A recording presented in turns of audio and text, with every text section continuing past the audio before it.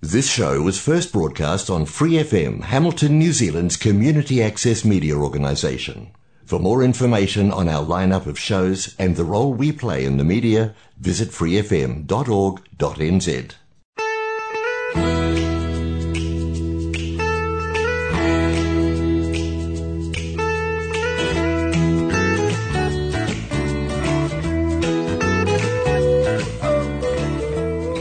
Kia ora, welcome to Connect with Community Waikato on Free FM 89.0. I'm Holly Snape from Community Waikato, also though from CNA, Community Networks Aotearoa, in a board position.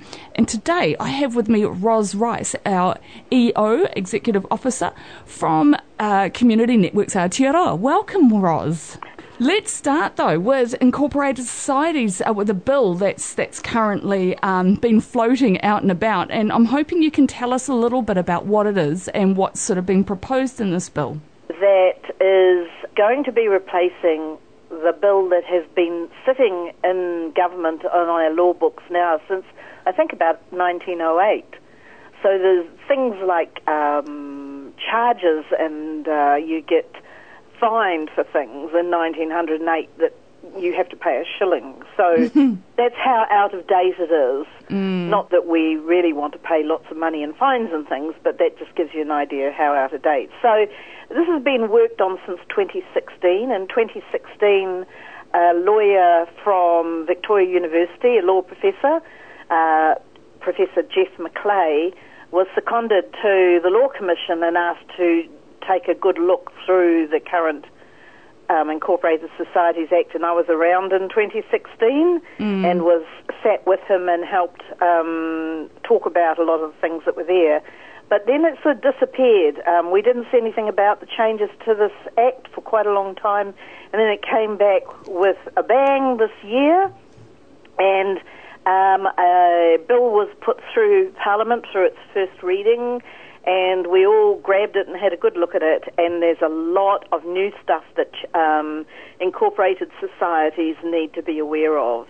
There's a whole new section in the bill regarding amalgamations, which is quite interesting, because previously if you wanted to amalgamate with another organisation, the amount of legal difficulties that you came across were quite considerable, and now there's a whole new section in the new bill, which hasn't yet become an act, so it's not yet law, but will be soon, that takes you step by step through how you can legally amalgamate with another organisation. So that's not going to affect everyone, but it's new and interesting. And it actually sounds really positive. We've certainly seen organisations in the past, you know, consider doing that kind of thing and often have to end up winding up organisations and establishing something new, which seems cumbersome if there can be a much more straightforward process. So it's great that they've been considering that. I don't know if many of the listeners know, but we've just done a membership research project, and a lot of the members of Community Networks Aotearoa are incorporated societies. And we've found that a lot of them, when we've said to them, who are your membership, there's a reasonable number of them who go, everyone in our province, anyone who walks in our door. We don't have defined membership, but we consider anyone who gets our newsletter as our member. I'm afraid that's never been legal if you're an incorporated society, but now it's really going to be pushed. You will have to have a defined membership, and you must keep an up-to-date membership list. And people go, why? And one of the reasons why you must have, as an incorporated society, a defined membership is that only your members can take you to court.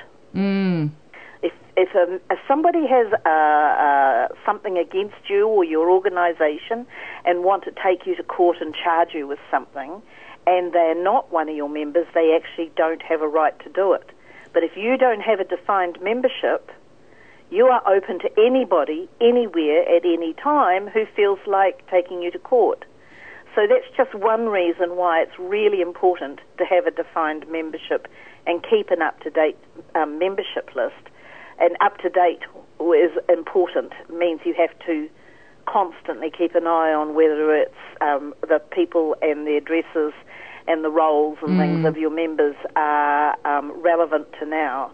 But it's also always been law, and it is something that you can be pulled up by the registrar of companies for if you don't do it. But now it's particular.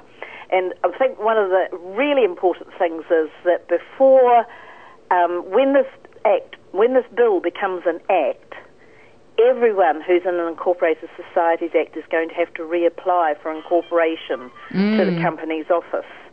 And so if you don't have your defined membership and an up-to-date membership list when you reapply for incorporation, you're not going to get incorporated, and that's quite serious.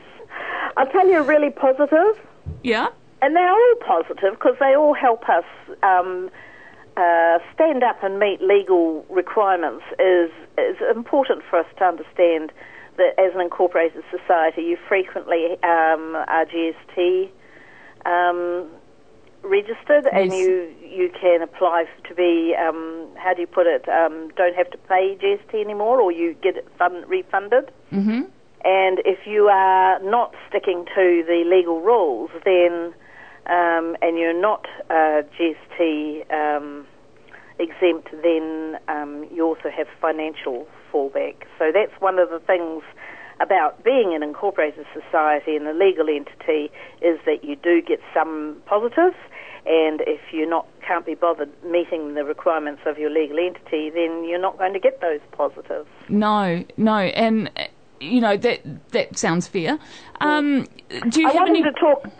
Sorry, I'm interrupting you. No, I was just going to ask if you had any particular reservations about some of the proposed changes.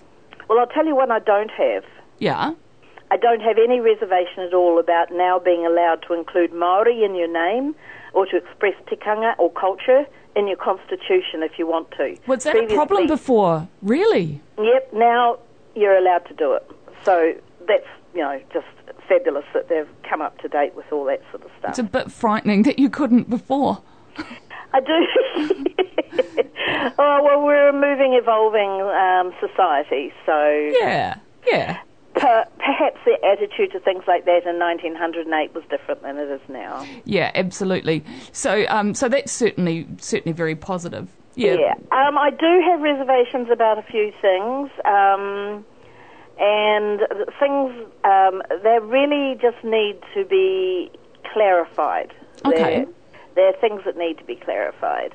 A good example is, and apparently you've always been able to do this, but I myself was unaware of it, is that when you set up an incorporated society previously, you had to have 15 persons sign your inaugural document. Mm-hmm.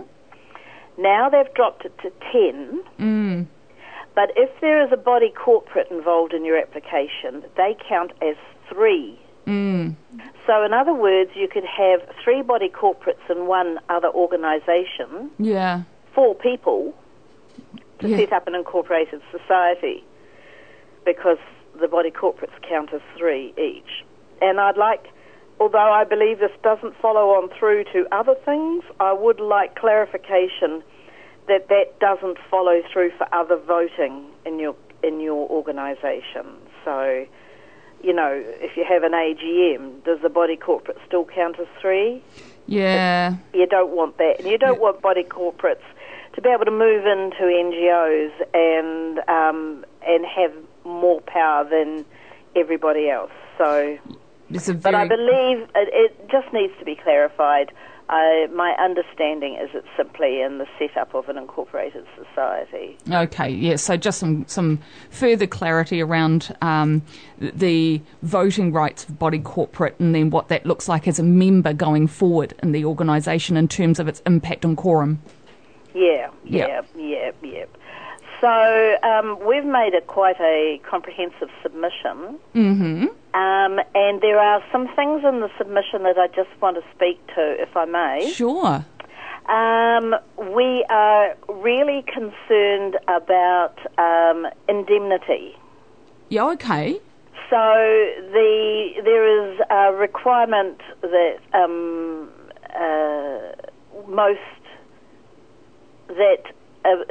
let me get started again. If you join the board of an organisation, and most boards of incorporated societies, my understanding is, are liable for decisions made by that society. Mm-hmm. What I did not realise is that liability carries on until, with no end date. Oh, okay. So say you're, I don't know, a committee member of a small incorporated society, and then you leave. Yeah. And you go off and do other things, and that's part of your history, something you did back, then. And then the incorporated society, say, winds up and closes down, and you're still just chugging along in your life. And then you finish work as you hit your, these days, your 70s. Yeah.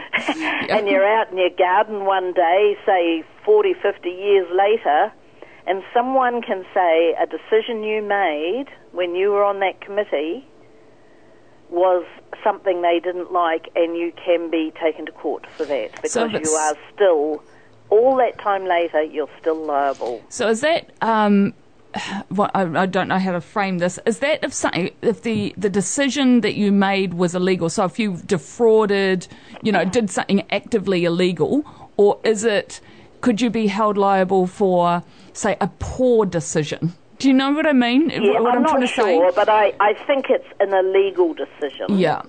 But here's the issue. 50 years later, if somebody decides to challenge something you did when you were back working in that organisation on their board, you still have to find the money to defend yourself. Yeah. Now, there is indemnity insurance, but it's mainly only for while officers are in the organisation. That's right, and you can't indemnify yourself against illegal activity. So I would suggest that if you're going through a criminal process, I mean, I don't know enough about insurance, but I would wonder then if it would mean that will preclude you from being able to use that insurance. I don't know. But we took some legal advice on it when we were doing our submission. Mm-hmm. And they said, oh, yes, but if an organisation winds up, because we're saying it's ridiculous if the organisation is even wound up, Yeah. and it still doesn't matter. I mean, it could still be there. The organisation could still be going. Lots of organisations go for, many years. But whichever way, we're saying, what if the organisation winds up so it isn't even an existing organisation anymore? Yeah. And the advice was that the organisation, when it winds up, can take out a thing called run-off insurance. Mm-hmm. And that is cheaper than normal insurance, but it covers over a few years. Oh, okay. And you can take it out when you wind up to cover your officers over a certain period of time. That's interesting. But my question is, how many organisations that are winding up are going to be interested in doing that? You'd probably be looking at some of the larger organisations, maybe, rather than like your normal, say, small sports club or yeah, maybe. I think the point that when you're talking about all this, the point you're really making there too is actually there's a lot in this, and that trustees, board committee members need to think very carefully about what their fiduciary duties are, and actually need to understand this law. Yes. And they need to understand governance, which we'll talk about a bit down the line. And one last thing that I just want to bring up is that the way this act or this bill is written, and at some points, is very, very confusing. Legalese, is it? No, it's back to front and upside down. So an example is when they talk about you having to put forward your accounting records, your financial reporting, and your annual returns, and your list of officers. Mm-hmm. It starts with saying you have to do it to the company's office. Yes. But you and I both know that if you are a registered charity and you do all your reporting to the registered charity, you do not need to send it to the company's office. And you go through 2 pages of all the stuff you have to send to the company's office, and then you turn the page, and the very last sentence says, this is not required if you're a registered charity. Yeah. Now, if you've actually worked your way through all that stuff, by then you're bored silly with the legalese. Yeah. And the chances of people picking up that final sentence, it should be the first sentence. It should, yes. It should say, if you are a charitable entity, Or if you have charitable with charity status, services, yes, yeah. You do not need to send all these things, all the stuff through to the company's office. Yeah. It says that in the last sentence after 2 pages of legalese about all the stuff they think you should do to the companies. And it's not only us that get confused by that. Banks get confused by that. I would try and change signatures at a bank. Oh, give me strength. We all know how difficult that is. Mm-hmm. And I had 3 different calls over 3 days from 3 people, each of them saying, but we went into the company's office and we couldn't find your list of officers. Yeah. And I went, that's because it's in charity services. Who's charity services? The bank. And we've actually taken that on board as CNA, and we're starting to work with banks about training their staff up on current legislation. Yeah. So, but, there's stuff like that as well. Well, look, absolutely. But to some degree, it concerns me as well that there isn't the two-way conversation between societies or the company's office, the not-for-profit arm of the company's office, and charity services, because really all that information should be forwarded through once it's submitted with charities services. It should just be forwarded through to societies populated there so that people could access the information where they needed to. It surprises me that isn't a process that happens. Yeah. I mean, we don't know that they don't forward it through, but what they don't do is put on their page where you go and look for something. Yeah. This organisation's information is held at Charity Services. Here. Exactly. Yeah. So, no, that seems simple. Maybe that's the next part of the advocacy, Ros, is that we go to societies or the company's office and start pushing for that. Get your act together. Yeah, sounds great. We'll move on though. I mean, encourage everyone to go and have a look at that act if you are an incorporated society. It's a bill at the moment, not an act. Yep. Yes, and if you are. If you're an organisation that doesn't know what your entity is, it's very important you find out because there are a whole heap of obligations tied to that. And membership, I think, is a really good example. A lot of incorporated societies haven't maintained that because they haven't really understood their obligation to. So really important. Where are we at in terms of the process? When is this likely to be enacted into law, Ros? Right. We have heard via the grapevine that the government wants this to be done and dusted before Christmas. Great. Yeah, so that's we've going to happen put in fast. our submission, and a lot of other people have put in submissions, and we've asked to speak to the select committee, and I know a lot of other people have. No one has heard anything at this point. Okay, so we're in that middle zone. Yeah. Okay. Where they're reading everything and working out stuff. Yep. That's great. Well, look, let's go to the governance project because this is an exciting initiative of CNAs, and I'm really keen to hear where we're at and what it's all about for those who don't know about it. Okie dokie. What we realised at CNA is that there are a lot of people who go on to boards because they're good-hearted people who really want to give back to their communities, but they don't understand a whole lot of basic things, and so they're just floundering around trying to find their way. And example is how to run a meeting or how do you read your balance sheet. Just real basic stuff. But you're not in that space. You're a community garden or, you're doing something that's not about policy and governance and all that sort of thing. You just want to grow veggies, right? So it's where different people have different skills in different places.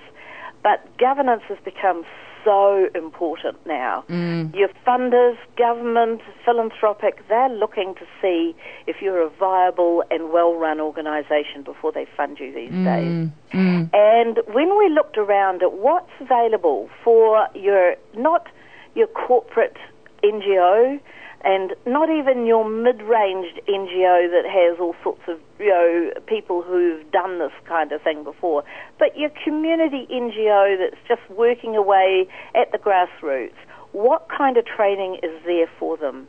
There is training, right? First off, I'll say there is training for them, but sometimes it's expensive. Yes. Sometimes you go to the training and find that it's actually aimed at corporate governance, which isn't you guys. Sometimes it's in another town and you live in a rural area, so it involves you closing up and driving for 6 hours and then you sit in a room for half an afternoon and keep falling asleep. Sometimes it's well done, sometimes it's not.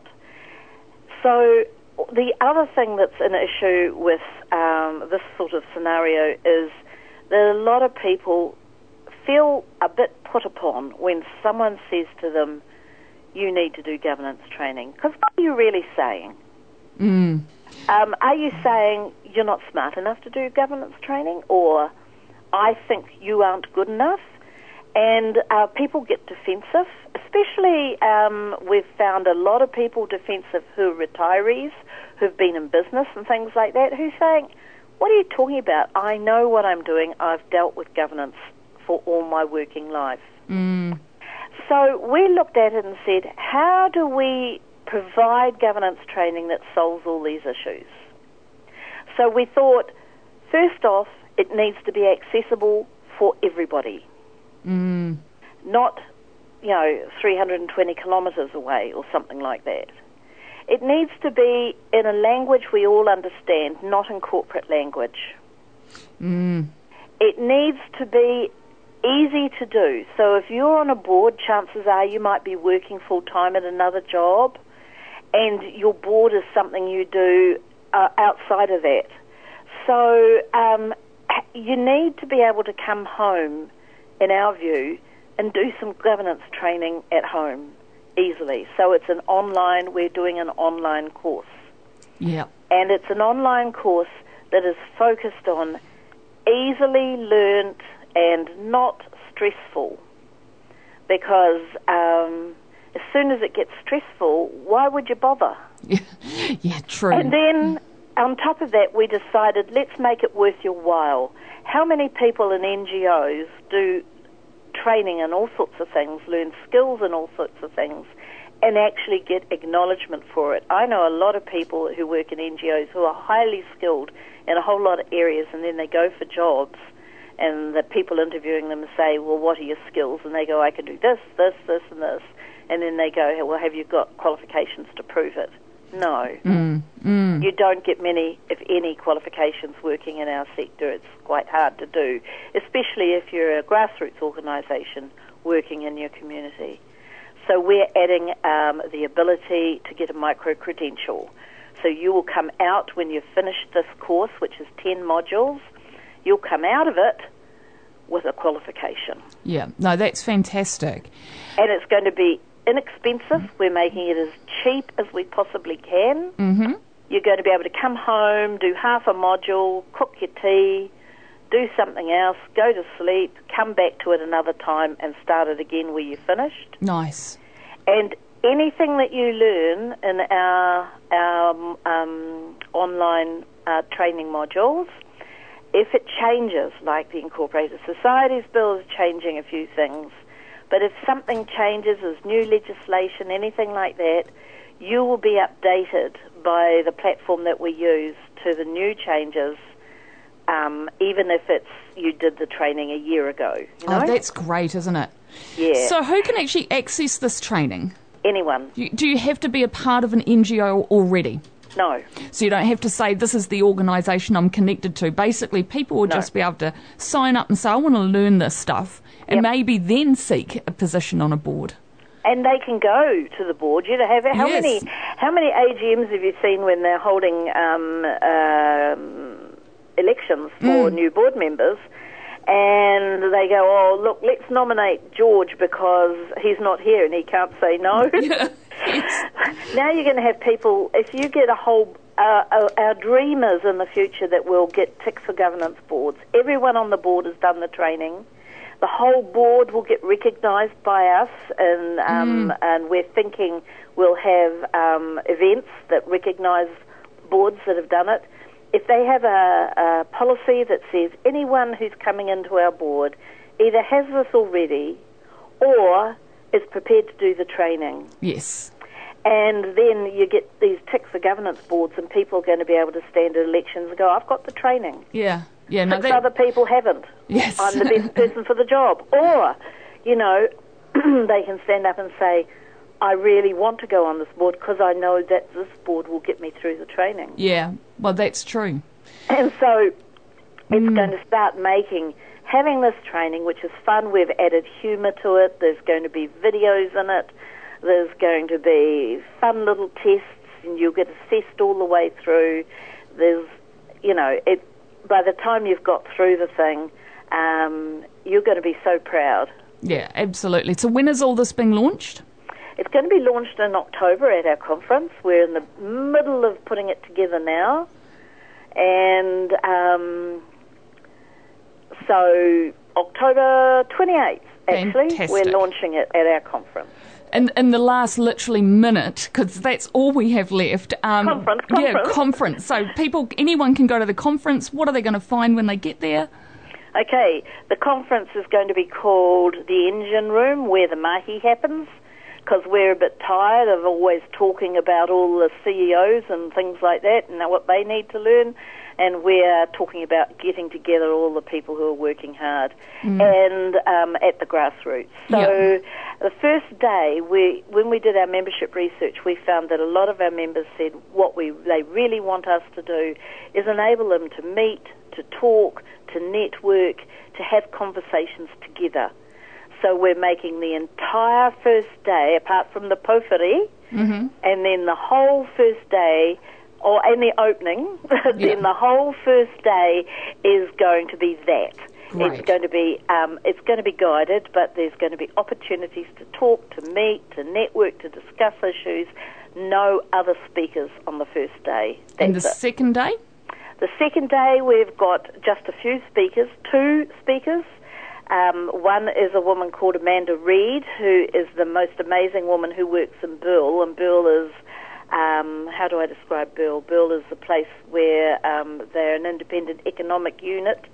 They do research and things into economies. Yeah. And Jeff McClay, who is the professor of law who did the original Incorporated Societies Review. Brilliant. And we're going to have a panel, and the panel is going to be about the local government review, which is going to affect all NGOs, because your future, especially if you're reliant on local government support, is tied up in how this review works. So we're going to have a review with, I can't confirm anyone at this point. That's fine, and you know what? We've run out of time, so people need to actually just book in, look up CNA online, book into the conference just to make sure you get access to all that awesome stuff. Registration is open 1st of August. Perfect. Early bird finishes 1st of September. So get in between the 1st of August and the 1st of September. By then we'll have everything set up for you. Fab. Thank you so much. Thank you. That's Ros, and that's us for another week. That's Connect with Community Waikato, Free FM 89.0.